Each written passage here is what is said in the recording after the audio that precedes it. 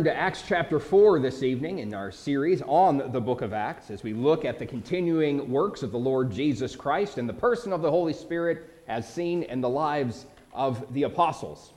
How many of you would be willing to say or feel like at times you have a tendency to be a people pleaser? I am a people pleaser at times. I like it when people are happy with me. I had a roommate my freshman year in college, and I did not like him one bit, but I was bent out of shape when I found out that he didn't like me back. How dumb is that? We never really talked or really had much interaction.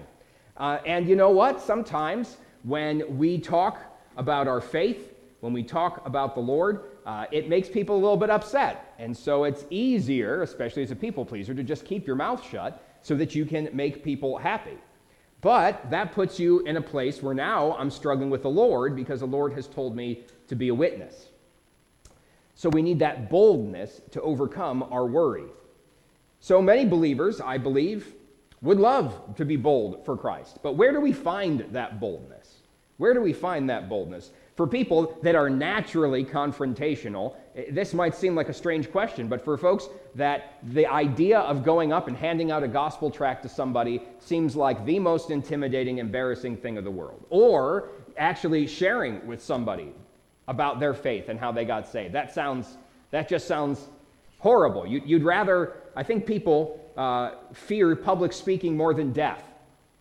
Last time I heard a poll about that. So the idea of getting up and giving a testimony in church or in a small group can be very intimidating. And as the world becomes increasingly hostile to the things of God, and right now it's just social consequences, right? Some people may not choose to associate with you. Some people may say things about you. There may be some blowback online to certain things, but as we can see, the Western world becoming more and more hostile and moving further and further away from its Christian moorings, we find that the consequences perhaps will be financial and the loss of jobs or opportunity, and maybe even physical one day, as people are physically persecuted for their faith.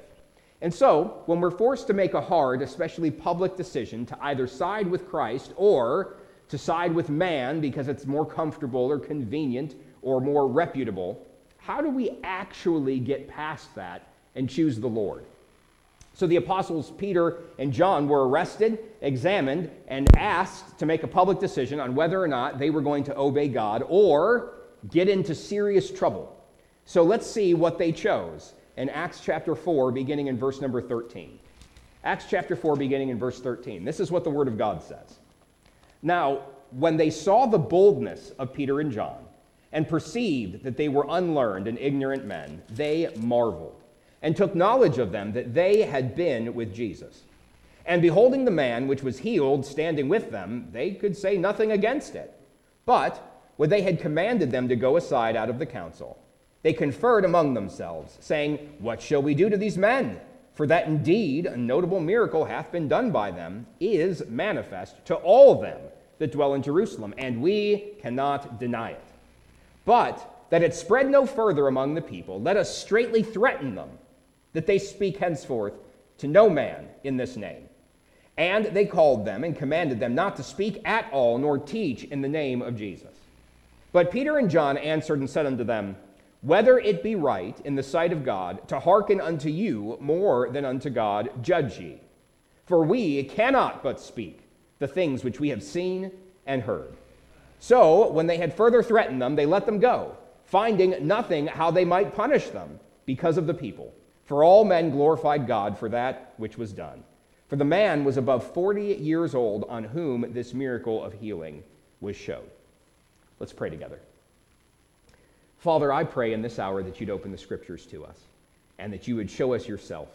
In Jesus' name, amen. The early church now has been empowered by the Holy Spirit. They're openly throughout the city of Jerusalem preaching the gospel of Jesus Christ. And Peter and John head into the temple one morning to worship. There is a lame man there begging for alms. They perform a miracle in the name of Jesus Christ. the man who apparently from 40 years ago was born in such a way where everyone knew that he was lame, that man springs to his feet, rejoicing, praising God. It causes a scene as Peter and John head into the temple. Everybody gathers around, and they're amazed at what Peter and John had done. And Peter, being mindful of the opportunity, shares the gospel and brings up their sin and how they need to be saved, and it was by the power of Jesus Christ that this man was made to walk again. Well, guess what? There were a bunch of leaders inside of the temple that were not happy at all that they were preaching in the name of Jesus, because these were the same men that had put Jesus to death themselves, getting Rome to do it for them. Well, they were arrested, they were brought out, and they were saying, by what name or power, what authority did you do this miracle? How did you do this? And they gathered all of the who's who of the religious elite in Jerusalem, all of the families of the high priests that were connected, and they're glowering down on them, and they put these two ignorant and unlearned fishermen in the midst of all of these doctors of the scriptures, and they think they're going to be intimidated. The problem was they weren't intimidated at all. And they said, we want you to know, we want everybody to know that by the name of the Lord Jesus Christ, whom you crucified, who God raised from the dead, has this lame man been made whole. Well, that was not how this was supposed to go. They were supposed to cower and be afraid and be quiet about it. They were supposed to disappear and go away. But in verse number 13, in Acts chapter 4, it says, now, when they saw the boldness of Peter and John, they were bold in the face of this intimidation. They did not back down. They did not cower. They did not try and mince words. They were bold. And they perceived that they were unlearned and ignorant men. Unlearned, meaning that they were not formally educated. They never attended any of the training that would have been associated with the priests or with the scribes. They were not in on the seminars that the Pharisees and the Sadducees would have put on.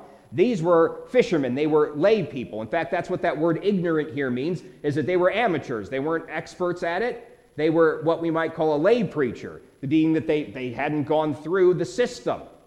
And they realized this. Probably, I can only imagine they're like, are these guys trained as scribes? How do they know so much about the Old Testament? And they figured out, they recognized, wait a minute, they haven't come through our ranks at all. Oh, we know how they got this way. They had been with Jesus. That's what it says, that they took knowledge of them. They recognized them, that they had been with Jesus. And just the same way that Jesus did not come up through their education system, they did not come up through their education system. And so they were fully convinced. They were not intimidated at all. They were fully convinced about Jesus Christ. They had seen him. They had heard him. They watched him. They traveled with him for a number of years as they ministered. And they no longer had any doubts about who he was, especially after they saw the resurrection. And what a bold change in Peter's life especially. Peter, who was one time fearful to stand up in front of these exact men and name the name of Christ, is now standing in front of them even without Jesus and boldly proclaiming that Jesus is the Christ. And they said it very clearly that they were the ones who helped contribute to Jesus' death. They recognized that Peter and John had spent time with Jesus. You know, I want you to, there's nothing wrong with formal education. Not at all. Not at all. God uses all types of people, though. I want you to think that Peter and John didn't have a scribe's education, but the Apostle Paul most certainly did. The Apostle Paul grew up from within the Pharisees. He was called a Pharisee of the Pharisees, meaning that he was steeped in the Old Testament scriptures. And you can tell that by his writings. You can tell that by how he challenged the different cities that he went to on his missionary journeys to look into the Bible, because they point to Jesus Christ in those Old Testament passages. He was very well educated. But I want you to know, education or not, nothing can replace time spent with the Lord Jesus Christ. Nothing can replace time spent with the Lord Jesus Christ. And you and I today can't go and bodily travel with him like Peter and John did, but we can communicate with him. First of all, we can hear from him by reading his word, by memorizing his word, by listening to the preaching of his word, by listening to music that is based on his word, by listening to teaching that is based on it. We can hear from the Lord Jesus Christ. We can also pray and speak to him. And the Spirit of God can use the Word of God and circumstances in our life to speak back to us. And so we can spend time with the Lord Jesus, whether that's praying, whether that's singing in our own hearts and making merry and melody before the Lord. We can spend time with him. In verse number 14, it says, "And beholding the man which was healed standing with them." Standing with them is a pretty important word. They brought him into this examination. They brought this man into the trial, and here he is standing. Why is that such a big deal? Because he never stood before. The day before that, from what the scriptures show, seems that this man from birth was lame. Legs didn't work, was a beggar, was a drain on his family, a drain on society. No one had any work for a man like him, and his life was going to be the same thing day in and day out, laid at this gate to the temple to beg what little he could get. And now he was standing. And for decades, perhaps, people saw him and his condition, and the power of his changed life could not be denied. Isn't that sad? That even after they saw the miracle and they knew the miracle, and it says that they could say nothing against it because they wanted to say something against it. Even though they saw this miracle and they saw the evidence, they absolutely refused to listen. You know what would have made sense? Is when they saw the miracle and they're like, wait a minute, we might have been wrong about this Jesus guy. Everyone was saying he was the Messiah at one point. Maybe he really is the Messiah if in his name people are getting healed and these men are bold and there's something going on here. Maybe we ought to reconsider this. You know what? That didn't happen. That didn't happen at all. They were trying to find a way to dispel it, to get rid of it, to try and cause the spread to be reined in. But see, the power of a changed life is hard to deny. Now, by itself, perhaps it's not enough to tell somebody just about how your life was changed, because lots of people say that their lives are changed by different things that they have experienced. But there is most certainly a changed life that ought to accompany every believer that's living for the Lord. There ought to be a difference in the way that they used to be before they knew Christ and now after. Now, they don't have to be perfect, because we're not going to achieve that. We all feel like we should be further along than we are. And on this earth, we'll still battle with our flesh. I don't know if any of you feel like that, but I feel like I should be further along than I am. But praise God, I'm not what I used to be. And that testimony is powerful. Have you ever seen somebody's life change so radically that there was no answer, but God did it? I have seen that. And not only from the outside, I've seen it on the inside. How many of you, and it's hard to convey to somebody on the outside what's happened on the inside, but is anybody else amazed at how you used to think and where you used to go and what you used to want to do and spend your time, and then you came to Christ and you're like, now I'm actually enjoying this. Who would have ever thought I would have enjoyed being in church, let alone preaching the gospel? Who would have ever thought that I would have done not be out partying and thinking that that's the only way that you could have fun on a weekend night? Who would have thought that I'd be going to bed early on Saturday so I could be ready to go in the Lord's house on Sunday morning? People would never have believed that before, but something has changed. The power of a changed life. In verse number 15, they have to regroup. But when they had commanded them to go aside out of the council, they're like, get these guys out of here for a moment. We thought we were going to browbeat them into submission, and then they stood up to our faces and charged us with the death of this Jesus, saying that he is the Messiah and that he rose from the dead, and now they're just staring at us and they're like, we need a brief recess. Send them out of the room. And so they were sent out of the room, and they had to confer amongst themselves. Verse 16, saying, what shall we do to these men? For that indeed a notable miracle hath been done by them, is manifest to all them that dwell in Jerusalem, and we cannot deny it. They're like, okay, here's the problem. They're not willing to bow down. They're not willing to just be browbeaten. And there's this miracle, and we can't get rid of it.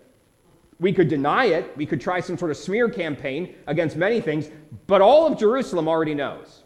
It only happened yesterday, and we kept them in prison overnight, and now we're examining them. But Jerusalem already knows, and they all know the man, and they all seen it, and they're all giving God glory for it. We don't even know what to do. It says we cannot deny it at the end of that verse. And yet again, nobody stops to change their mind and think maybe Jesus is right. Maybe this is the fulfillment of Scripture. And I have seen this, not just in this time period in the Bible, but I have seen it in modern day. Have you ever met somebody that regardless of what evidence they see, they refuse to believe? How many of you have ever experienced that? And you're like, I do not get why they do not believe in Jesus. I don't understand why they don't get saved. I've explained, I've showed, I've opened the scriptures to them, I've shared my testimony, I've explained it, and it seems like, what is going on? And I don't know if you feel the same way, but after getting saved, it all just makes so much sense. I look at nature, and I'm like, oh, God's fingerprints all over that. I look at the complexity of science and mathematics, and I say, fingerprints of God. Powerful, wise creator. Can't not see it. I see the problem within myself now in a whole new light, being that there's now that battle inside of me where my flesh is fighting against the spirit, and the Bible explains it. I'm like, that makes perfect sense. I get that now. I see why that happens. The idea of the only way to really change being that Jesus Christ changed you, I'm like, that perfectly makes sense. But when I was on the other side of it, before I got saved, I'm like, you're all a bunch of crazies. You're all brainwashed. And I don't need and I don't want anything that you have. Until I did. Until God, by his Spirit, removed the blindness. You see, the devil has blinded the minds of people to the glorious gospel of Jesus Christ. There is an active, and that's outside of our passage tonight, but there's an active work of the enemy to use whatever he needs to use in order to keep people from seeing and believing, from understanding. It's like the elephant in the room. You can't get rid of it, but maybe you can get people to look over here. Instead of looking at it, maybe we can blind them. And he's happy to blind them with whatever it takes. It could be riotous living. It could be loose, fast immorality. It could be drugs. It could be alcohol. It could be whatever you want. It could also be money. It could be the approval of other people. It could be false religion and works righteousness, meaning that you are right because you have earned it. He's happy to use religion or the bar. He doesn't care if he can keep people blinded to the truth. And that's why people refuse to believe, is because they're blinded. It's not that they just don't understand. They really can't see. And there has to be some work that God does. And they have to respond to the drawing of the Holy Spirit. There is no doubt that these people should have course corrected, turned a corner, and said, you know what? There's nothing I can do. I can't explain this away. It must be real. No. You know what we're going to do instead? We're going to threaten them. Because we don't want it to spread any further. As we continue reading, it says in verse 17, but that it spread no further among the people, let us straitly threaten them, that they speak henceforth to no man in this name.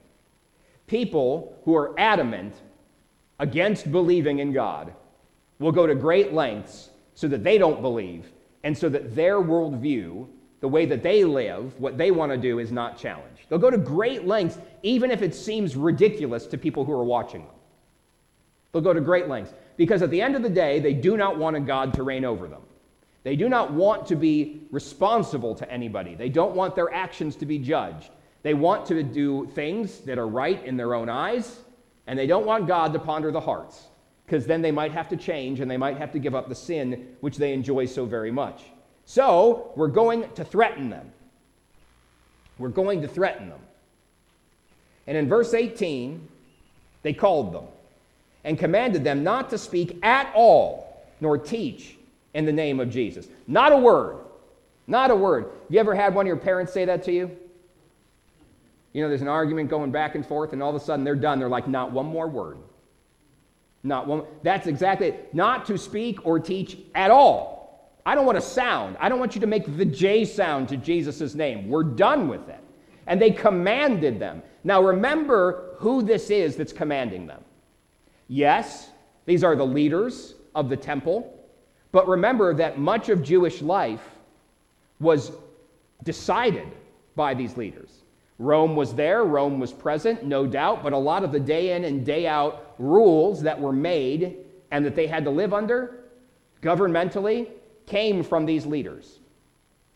So the government is telling them that they are no longer able to speak in the name of Jesus Christ. They're no longer able to perform miracles in his name. They're no longer able to teach. They're no longer able to do what they had been doing. Have you noticed that people are okay, and they would have been okay in this day for them to talk about God, but it's the name of Jesus Christ that caused all sorts of problems? You can talk about God if you want to, because that is very vague in our culture. It could mean anything. It could mean absolutely anything. But as soon as you speak about Jesus, oh, wait a minute. Then you have removed the possibility of what you've been speaking about, and now you're speaking about this one idea of who God is. If they just wanted to give God glory for the miracle that was done to the lame man, no problem, because that helps these unbelieving rulers. But bringing Jesus, the Christ, the Messiah in, changes it. And they called them and they commanded them. And so now their government was telling them that they are not allowed to go forth and spread the gospel. The problem is Jesus Christ gave them orders, didn't he? Jesus Christ gave them the Great Commission. Go into all the world and preach the gospel to every creature. And ye shall be witnesses unto me, he said. Now what are they going to do? They have to make a choice between following the societal, religious, legal government of their day or staying true to the Lord Jesus Christ. Verse 19. But Peter and John answered and said unto them, whether it be right in the sight of God to hearken unto you more than unto God, judge ye. Wow. They were threatened. And I mean, imagine what they could have been threatened with. This is the government we're talking about. They could be beaten, they could be arrested, they could have their property seized. Maybe they could even be crucified and they would turn them over to Rome. All sorts of things could have been threatened at them, but we don't know exactly what they were threatened with. But here's what we do know. Peter and John took it back and said to them, what do you think is going to please the Lord? What do you think is going to please the Lord? That we listen to you or that we listen to him? That's what they said. Do you think that we should listen to you, religious leaders of the day who put Jesus Christ to death? Or should we listen to the God of our fathers who raised Jesus Christ up from the grave? Who should we listen to? And that's what they brought up. They're like, you got to judge. Who do you think we ought to listen to? And one of the most mature things that you see here is that they took this situation and they could have been thinking, well, what's going to make these people happy so we can get free? Or what's going to make the most convenient and safe thing for us in this new church? But they weren't worried about that. They were worried about what would please the Lord, what would be right in the sight of God.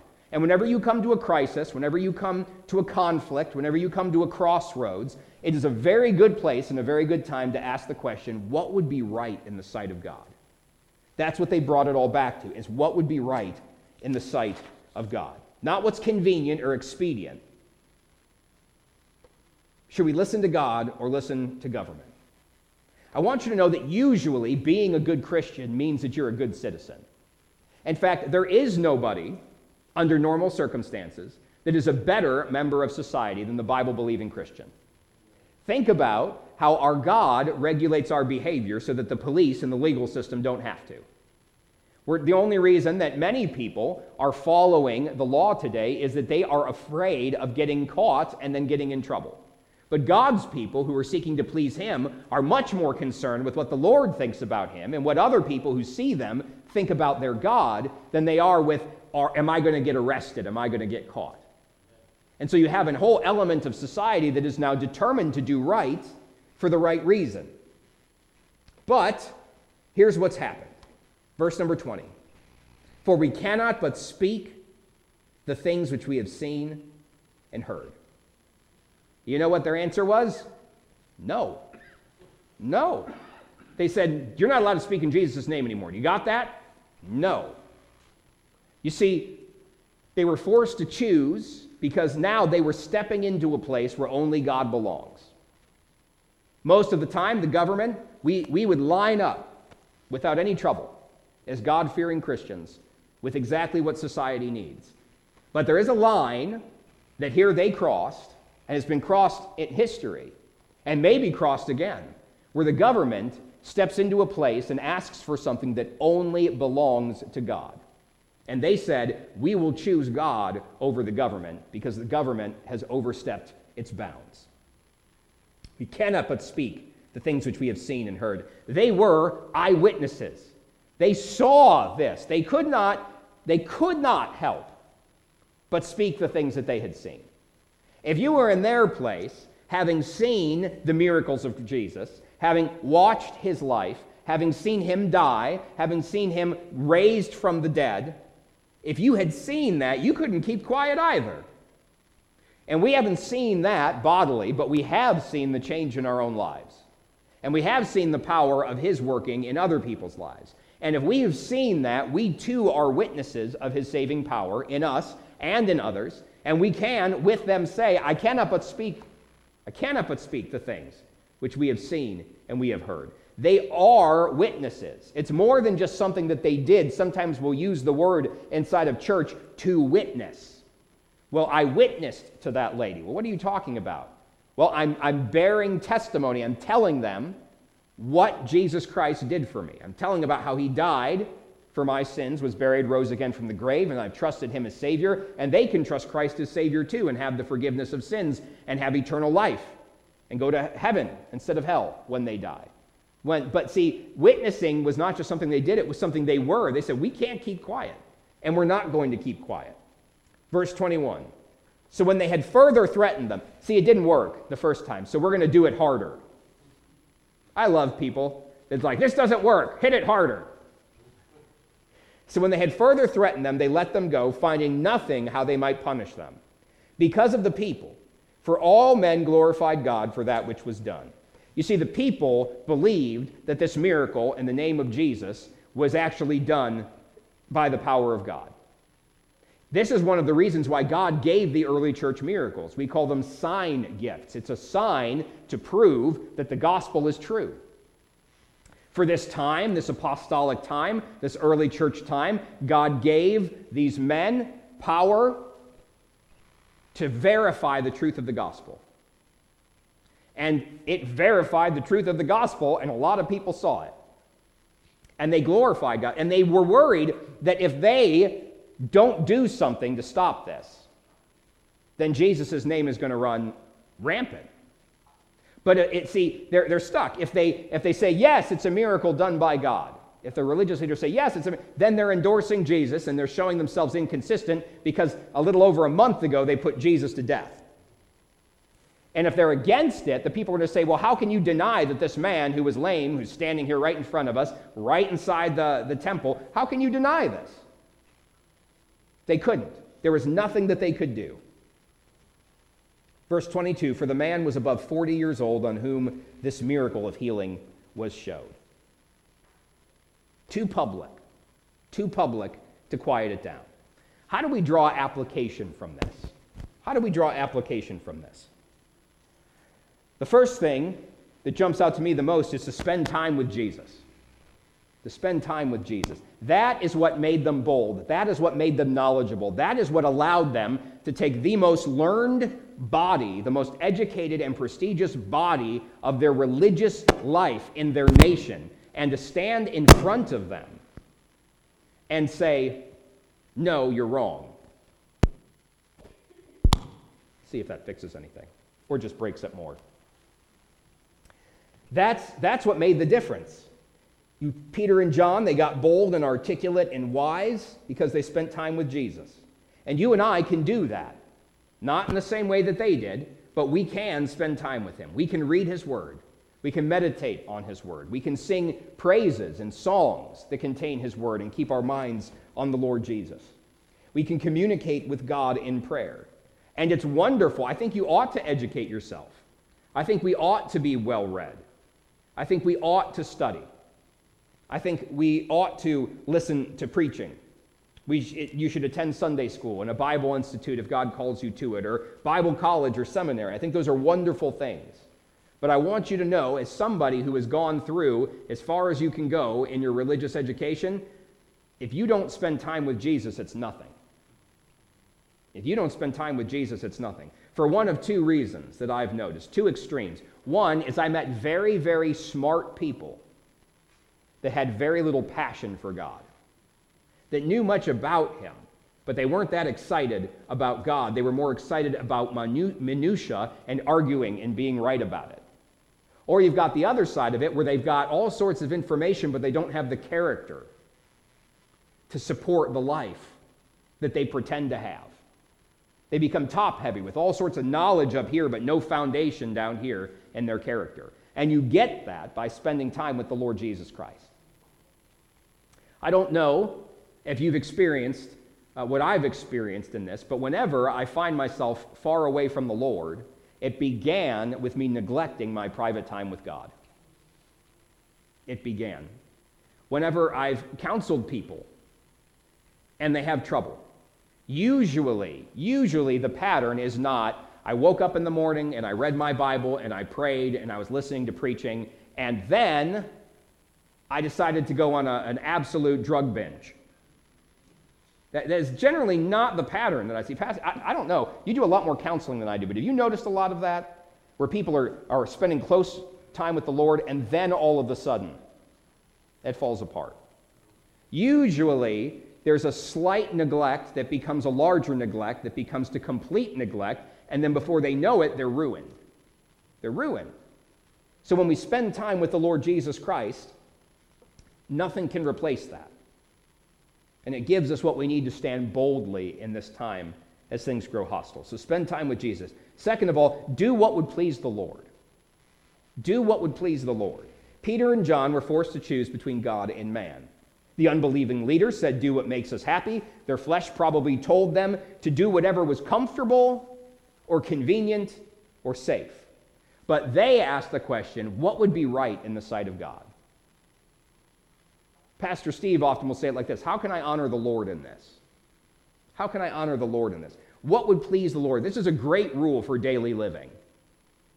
Tomorrow morning when I wake up, what would please the Lord? When I'm traveling and commuting to work, if that's something that you do, or when you're moving to the next thing in your morning after getting ready, how could you please the Lord in that? When you're at work or at school or at whatever tasks are going to occupy you tomorrow, asking the question, how can I honor the Lord in this? All throughout the day, what would please the Lord in all of this? There was a movement that went around saying, what would Jesus do? Because Jesus always did those things that pleased the Father. This is perhaps a throwback to that idea, but see, they were mature enough in their faith and their understanding to bring it back to what pleases the Lord. It's really, really frustrating when you're arguing with somebody. Let's say hypothetically, it's your spouse. Hypothetically. And you think things should go one way, and she thinks things should go the other way, and then she has the gall to say, well, what would the Lord want us to do? Just makes me so mad I could spit, because she's right. This is all hypothetical. Perhaps you've experienced something, or at least you could imagine it in your sanctified imagination. It is a wonderful thing to bring it back to when there's disagreement. What would honor the Lord? And most conflicts and most problems can be solved by that. We tend to think, well, if I do this, he'll be mad, or they'll be displeased with me, or I'm going to get written up, or if I do this, I'll be in trouble, and I want to please this. No. Ask what would please the Lord. Then, like they did, do it, regardless. Because if you're pleasing the Lord, you're always in the right place. If you're pleasing the Lord, you're always in the right place. So do what would please the Lord. And then lastly, follow God over government. Follow God over government. Peter and John were given an order from the government. They were threatened by the government. They were told to stop speaking in the name of Jesus, but they were commanded by Jesus to go and be a witness in all places, Jerusalem, Judea, Samaria, and unto the uttermost. And they refused to stop, and they decided to keep being a witness. As we mentioned before, usually there is no better citizen than a dedicated Christian. Usually that's the case. In fact, the Bible commands us to live our lives in such a way where we are at harmony with the government. In Romans chapter 13 and verse number 1, it says, "Let every soul be subject unto the higher powers, for there is no power but of God. The powers that be are ordained of God. These higher powers of the government. Verse 2, whosoever therefore resisteth the power, resisteth the ordinance of God, and they that resist shall receive to themselves damnation. For rulers are not a terror to good works, but to the evil. Wilt thou then not be afraid of the power? Do that which is good, and thou shalt have the praise of the same. For he is the minister of God to thee for good. But if thou do that which is evil, be afraid, for he beareth not the sword in vain. For he is the minister of God, a revenger, to execute wrath upon him that doeth evil.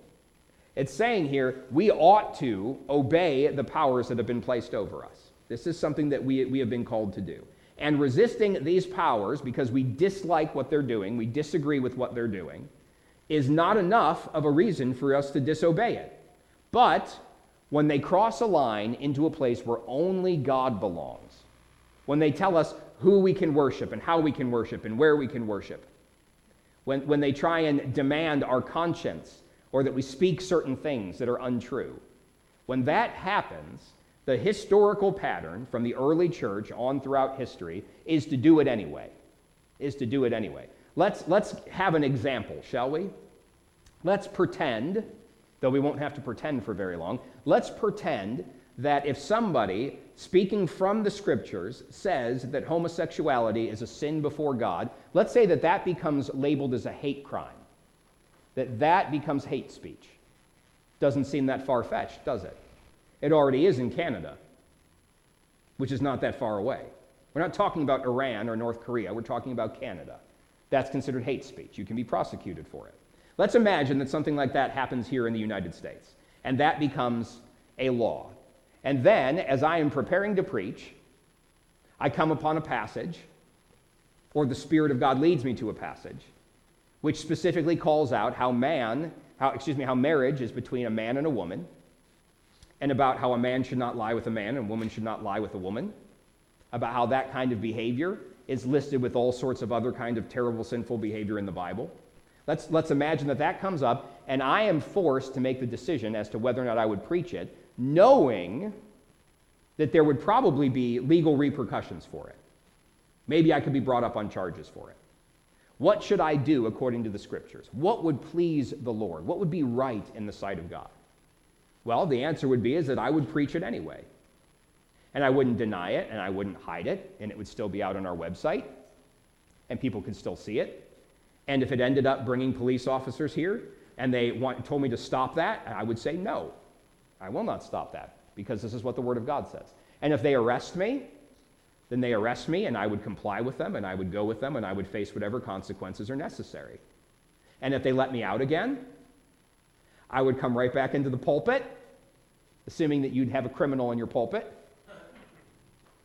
and I would preach again. And if the topic came up and they disliked it, and they wanted to come and tell me to stop it, I would not stop it. And if they arrested me, I would comply with whatever they had to say, and I would bear the consequences of that again. Because that is what God's people have done throughout the generations. Our Baptist forefathers have done quite a lot of that even within the last several hundred years, when they were told that either they had to belong to the Church of England, which taught bad doctrine, taught things were untrue, or they weren't allowed to preach. And they did it anyway. And they got arrested for it. And they got put in prison for it. And they refused to be delivered because they had to choose the Lord over man. Now, I think that is a rather unusual circumstance in the Western world. Is it possible? Yes. What we need to avoid is that I don't like paying all these taxes, so I'm going to refuse to do it because I'm going to follow God over the government. No, sorry. Jesus said to pay your taxes. You need to do that. You're not going to get off on some sort of religious exemption for that. I don't like the direction things are headed, so I'm not going to listen when they say this. Well, you're going to have to deal with Romans 13 and ask the question, what would please the Lord? But when they come in and they say, you're not allowed to say that, you're not allowed to believe that, you're not allowed to meet together, you're not allowed to speak in that name, you're not allowed to do that because that's hateful or we don't like it, that they don't have a leg to stand on. And we are forced to make the choice between God or government and then face the consequences for it. So let's ask a few questions before we get into our prayer time tonight. What does it look like for you when you are spending time with the Lord? What does that look like in your life? Where do you do it? What do you do? I'll go first. I usually wake up in the morning and go down into my basement where I have an office, and I have my Bible there, and I will get my Bible out, and I'll get my Bible reading schedule out that happens to be inside of a prayer journal, Bible reading and prayer journal that we've handed out, and I'll look at what it is that I need to read, and I'll read the Word of God, and as the Spirit of God prompts me, it usually leads me right into prayer. As I'm reading something, right now we're reading something out of the Old Testament, and then Psalms, and then a passage from the Gospels, if you're in that same reading plan. And as that prompts me to prayer, I'll pray and I'll thank the Lord for certain things, or he'll bring something to my attention where I'll want him to help me with that. And I'll pray and I'll read and I'll pray and I'll read. And then when I'm done doing that, I'll usually open up. I carry a journal with me, which is how I started getting the idea for this Bible reading and prayer journal, where I have something each day I pray for written in the back, and then something on Monday, Tuesday, Wednesday, and so on. And I'll pray through those things. Depending on how much time I have, I might sing to the Lord. I might just spend time thanking him. And then usually I move on with my day. Oh, there's coffee involved. There's coffee involved. The coffee pot has to be done before I get out of bed. So the coffee pot should be done around 5:50, so that when I'm up at 6, it starts brewing at 5:50. That's how I made the mistake one day of setting it at 6, and it just wasn't ready in time. So I just sat there and stared at it. That's what it looks like for me. What about you? Yeah, Tony?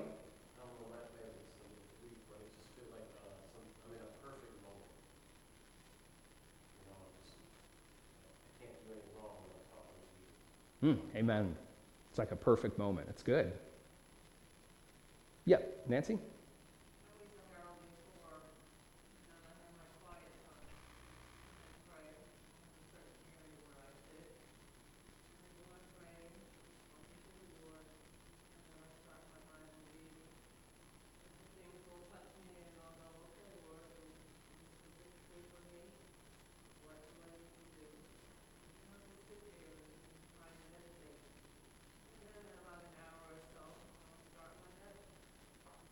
Amen.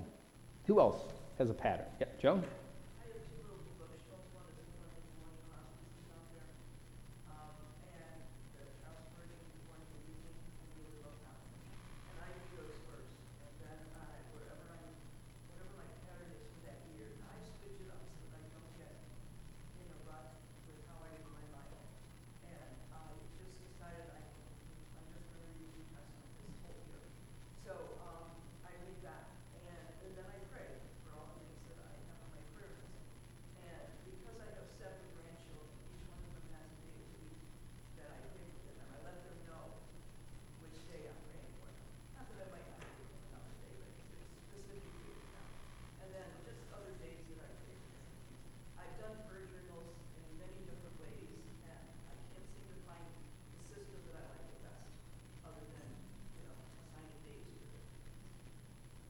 Good. Where do you do it?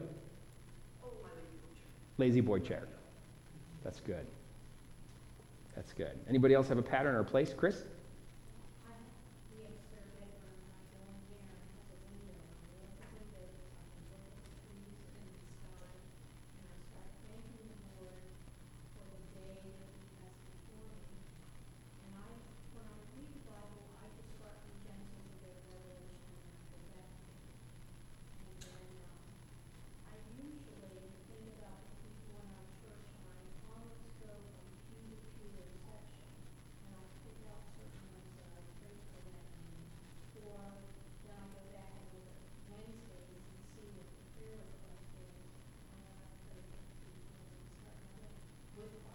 With coffee. All right. No coffee. You're a tea drinker, though, right? Water drinker. All right. Wow. Steve? Yeah, mine is very similar to others I mentioned, but I just wanted to share. I have to be awake before I start my devotional life. So I get up, I shower, I let the dogs out, I go breakfast, then I take the dogs on a walk, and then I come back and I have my devotional time. So that's usually like an hour from 6 to 7 a.m. I care for all those things. And then I have my time with the Lord in my office. And like Joan, I mix mine up quite a bit too because I've been in a rut before and I don't like to just kind of go through the motions. So I always try to do something different every year. And I also read the Bible first and then pray. And so again, I've heard others say they pray first and then read. And I don't think there's a right way or a wrong way about that, but just that you're doing it, connecting with the Lord. Amen. Anybody else have a pattern or a place? Yeah, Pat? I'm usually up an hour to 2 hours before Dan is, and I have my like the coffee. I get it ready the night before, go in and turn it on, and then I can sit down and follow through it. I can read my daily devotional, which mine is called the Lord. I got through my grandson and my pastor in Washington State. And after I do that, then I read so much. I don't follow the Bible family background, and it depends each day how much time I read. You try, like, maybe 5 chapters in the Old Testament, then 5 in the New, and you have to narrow it to the chapter and what I get into. And then I have my prayer list from my church and family members, and my prayer time. And then it's usually time for me to help. Amen. I'd like to throw in there that, especially for new Christians, and I still use it some years, is through the Bible with Dan, because he explains every verse. So it could literally take you quite a while to read a chapter that has 50 verses in it, because there's a lot of explanations in it. But if he brings it to life, it helps you to understand what you're reading. And then the spiritual morning and evening, I will read the evening devotion before I go to bed. Amen. Yeah, Bill? I'd love to say I'm as consistent as most, but I'm not. But I do a lot of, I spend a lot of time in the car, so a lot of my Bible reading is New Age as far as listening to it. I listen to the Bible a lot driving and so forth, and I just find that it's easier for me to focus, do prayer while I'm driving, and keep my mind because then I'm focused. Do you keep your eyes open? I try to. Okay. But it's difficult now with the new job, but before when I was in the car a lot, Pastor Steve talked about when he had to make a long drive before he would spend a lot of time. That was his favorite time going to work. But I felt I do a lot more audio than I do actual book reading. That's good. Anybody do theirs in the evening? You heard a bunch about getting up in the morning. Yeah, Tone? Sometimes I'm all over the place. But sometimes I'll just listen to about an hour or 2 hours worth of gospel song. I just really enjoy it, sing all the way, and just enjoy the people, enjoy the mood, and just feel the Lord. Amen. Amen. That's good. No one in the evening? Well, I'm Sometimes. Yeah. Jim? Now, do you read it in the bed? That's where I said, but my bed raises. Oh, okay. See, I've tried that because I'm like, well, I'm not laying down, I'm sitting up. yeah, I fall asleep. I'm not a morning person, and I'm not going to sit and say that. One time I get awake in the morning, so, it takes me a while to get rolling, and so with my job and doing that, because I start early, I have to get up real early to do it, and I'm not that kind of early person. I'm a late night person, I like staying up late. Okay. And I do pray in the morning. I try to have my prayer in the morning before my day gets started. Okay. Yeah. Beth? I get up early in the morning, 4 a.m., and I like to pray before I read my Bible. But during the pandemic, I had a really good devotional, and I put it on Facebook just because I just liked it so much and loved the Lord and had touched my life with it. And there was a person on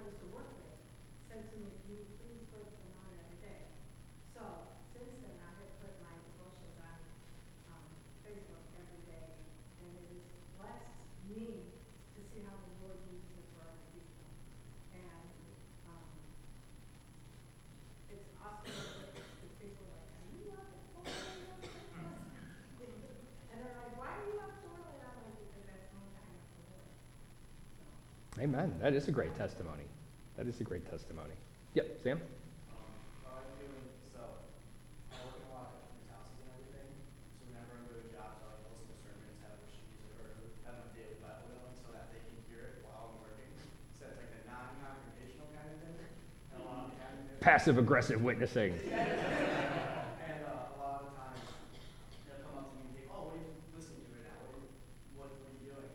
And it's like a super easy door. Like, "Oh, well, this is the Bible, and this is the worship music I'm listening to." And usually it's a pretty good conversation.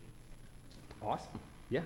Sometimes, to take it back up, I do that a lot at work too. And, but a lot of times, like the guy that was preaching, and sometimes I'll purposely sing a song and make them know I know the song.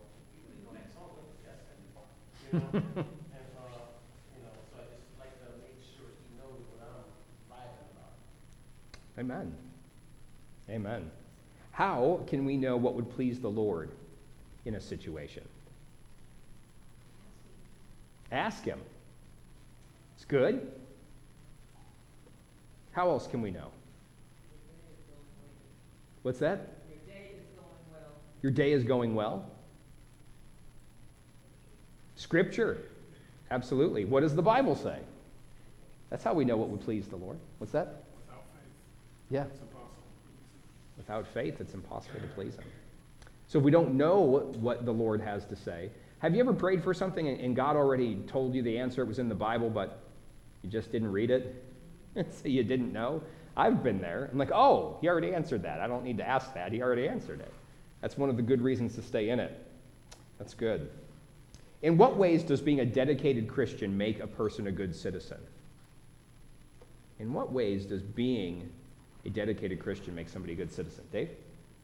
Obviously, you're being a Christian following even something simple as the commandments.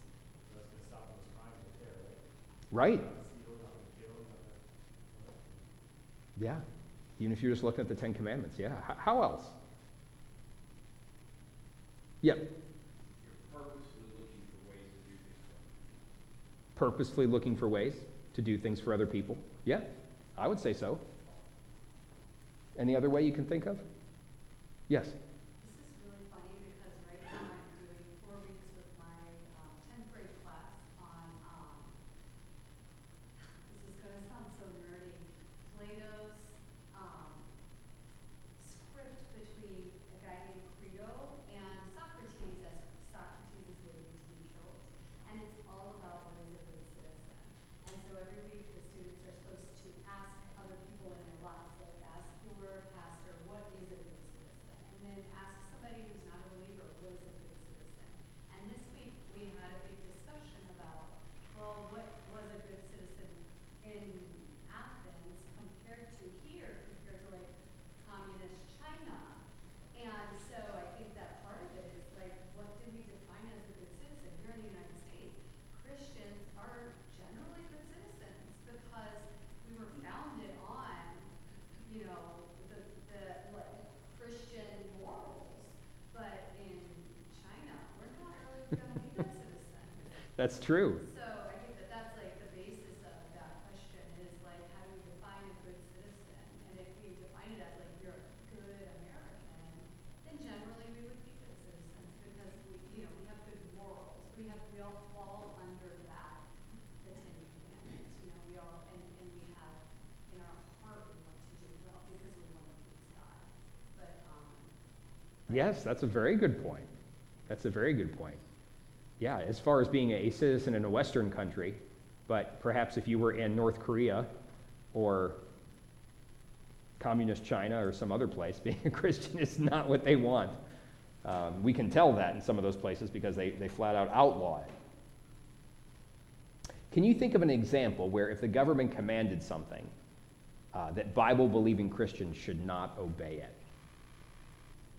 Yeah, Clark? There was a time whenever they wanted the churches to take a license. That's out in California and all around the country, was trying to spread it around. And then they would, that way they could get into the church, the government could get into the church Mm-hmm. and tell them what to do. Yeah, licensure. The fact that the church would have to apply for a license, puts the government over the church. And what's the head of the church? Jesus Christ. He's the head of the church. The Christian law so they can step in and stop most of it. Amen. What else might be something that crosses the line?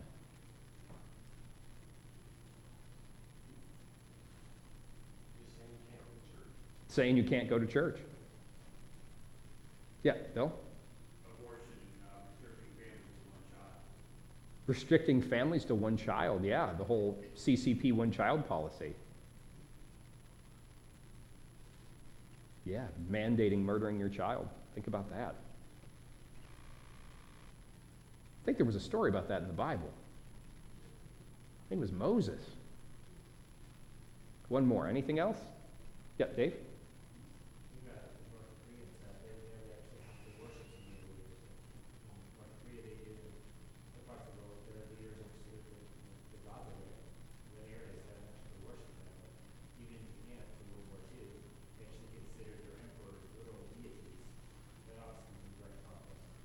Yes. If you're required to worship a king or an emperor or our, what do they call him, dear leader in North Korea, something like that. Yes. But Peter and John answered and said unto them, whether it be right in the sight of God to hearken unto you more than unto God, judge ye. For we cannot but speak the things which we have seen and heard. Let's pray together. Father, we thank you for the bold witnesses of Peter and John, the witness of the early church, their willingness to go against the grain so that we might have the gospel today. I pray you'd make us bold witnesses. May we spend time with you. May we, from the overflow of what we've seen and our commitment to doing what would please you, may we be those same kind of bold witnesses today. In Jesus' name, amen. Amen. If you didn't receive a prayer sheet, would you mind slipping your hand up real quick? We'd like to get you a prayer sheet to take home with you.